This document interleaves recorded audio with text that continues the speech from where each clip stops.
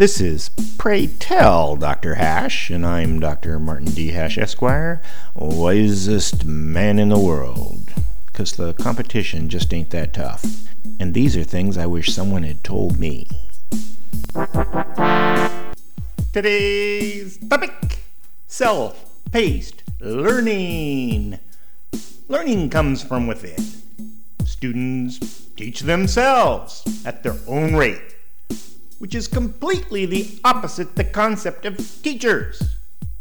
At some point in most people's lives, there is a yearning for learning, but it gets snuffed out by the inhumanity of didactic education, where students are grouped by age, subject to calendar years, and set at a desk in a common physical location, pretending to listen to droning lectures.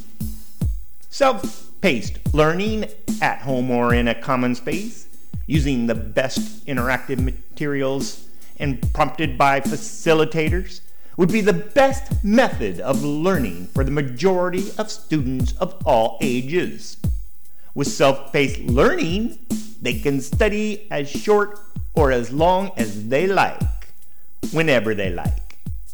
If their home environment is not conducive to learning, then they can go to the public school grounds or somewhere else.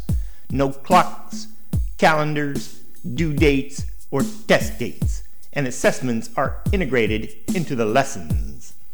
It is irrational to think you have ever had a single teacher of better quality than the very best on the internet. Self-paced learning also has low per student cost, and the savings can be allotted to students having difficulty. Teaching recent immigrants and poor children might need more help, but lots of poor children would excel in self-paced, especially if not forced into a public school environment. And the state's requirements can be satisfied from what students are actually interested in. All the tools are in place for public access to self-paced, internet-based learning. There are some major programs building up from MIT and elsewhere.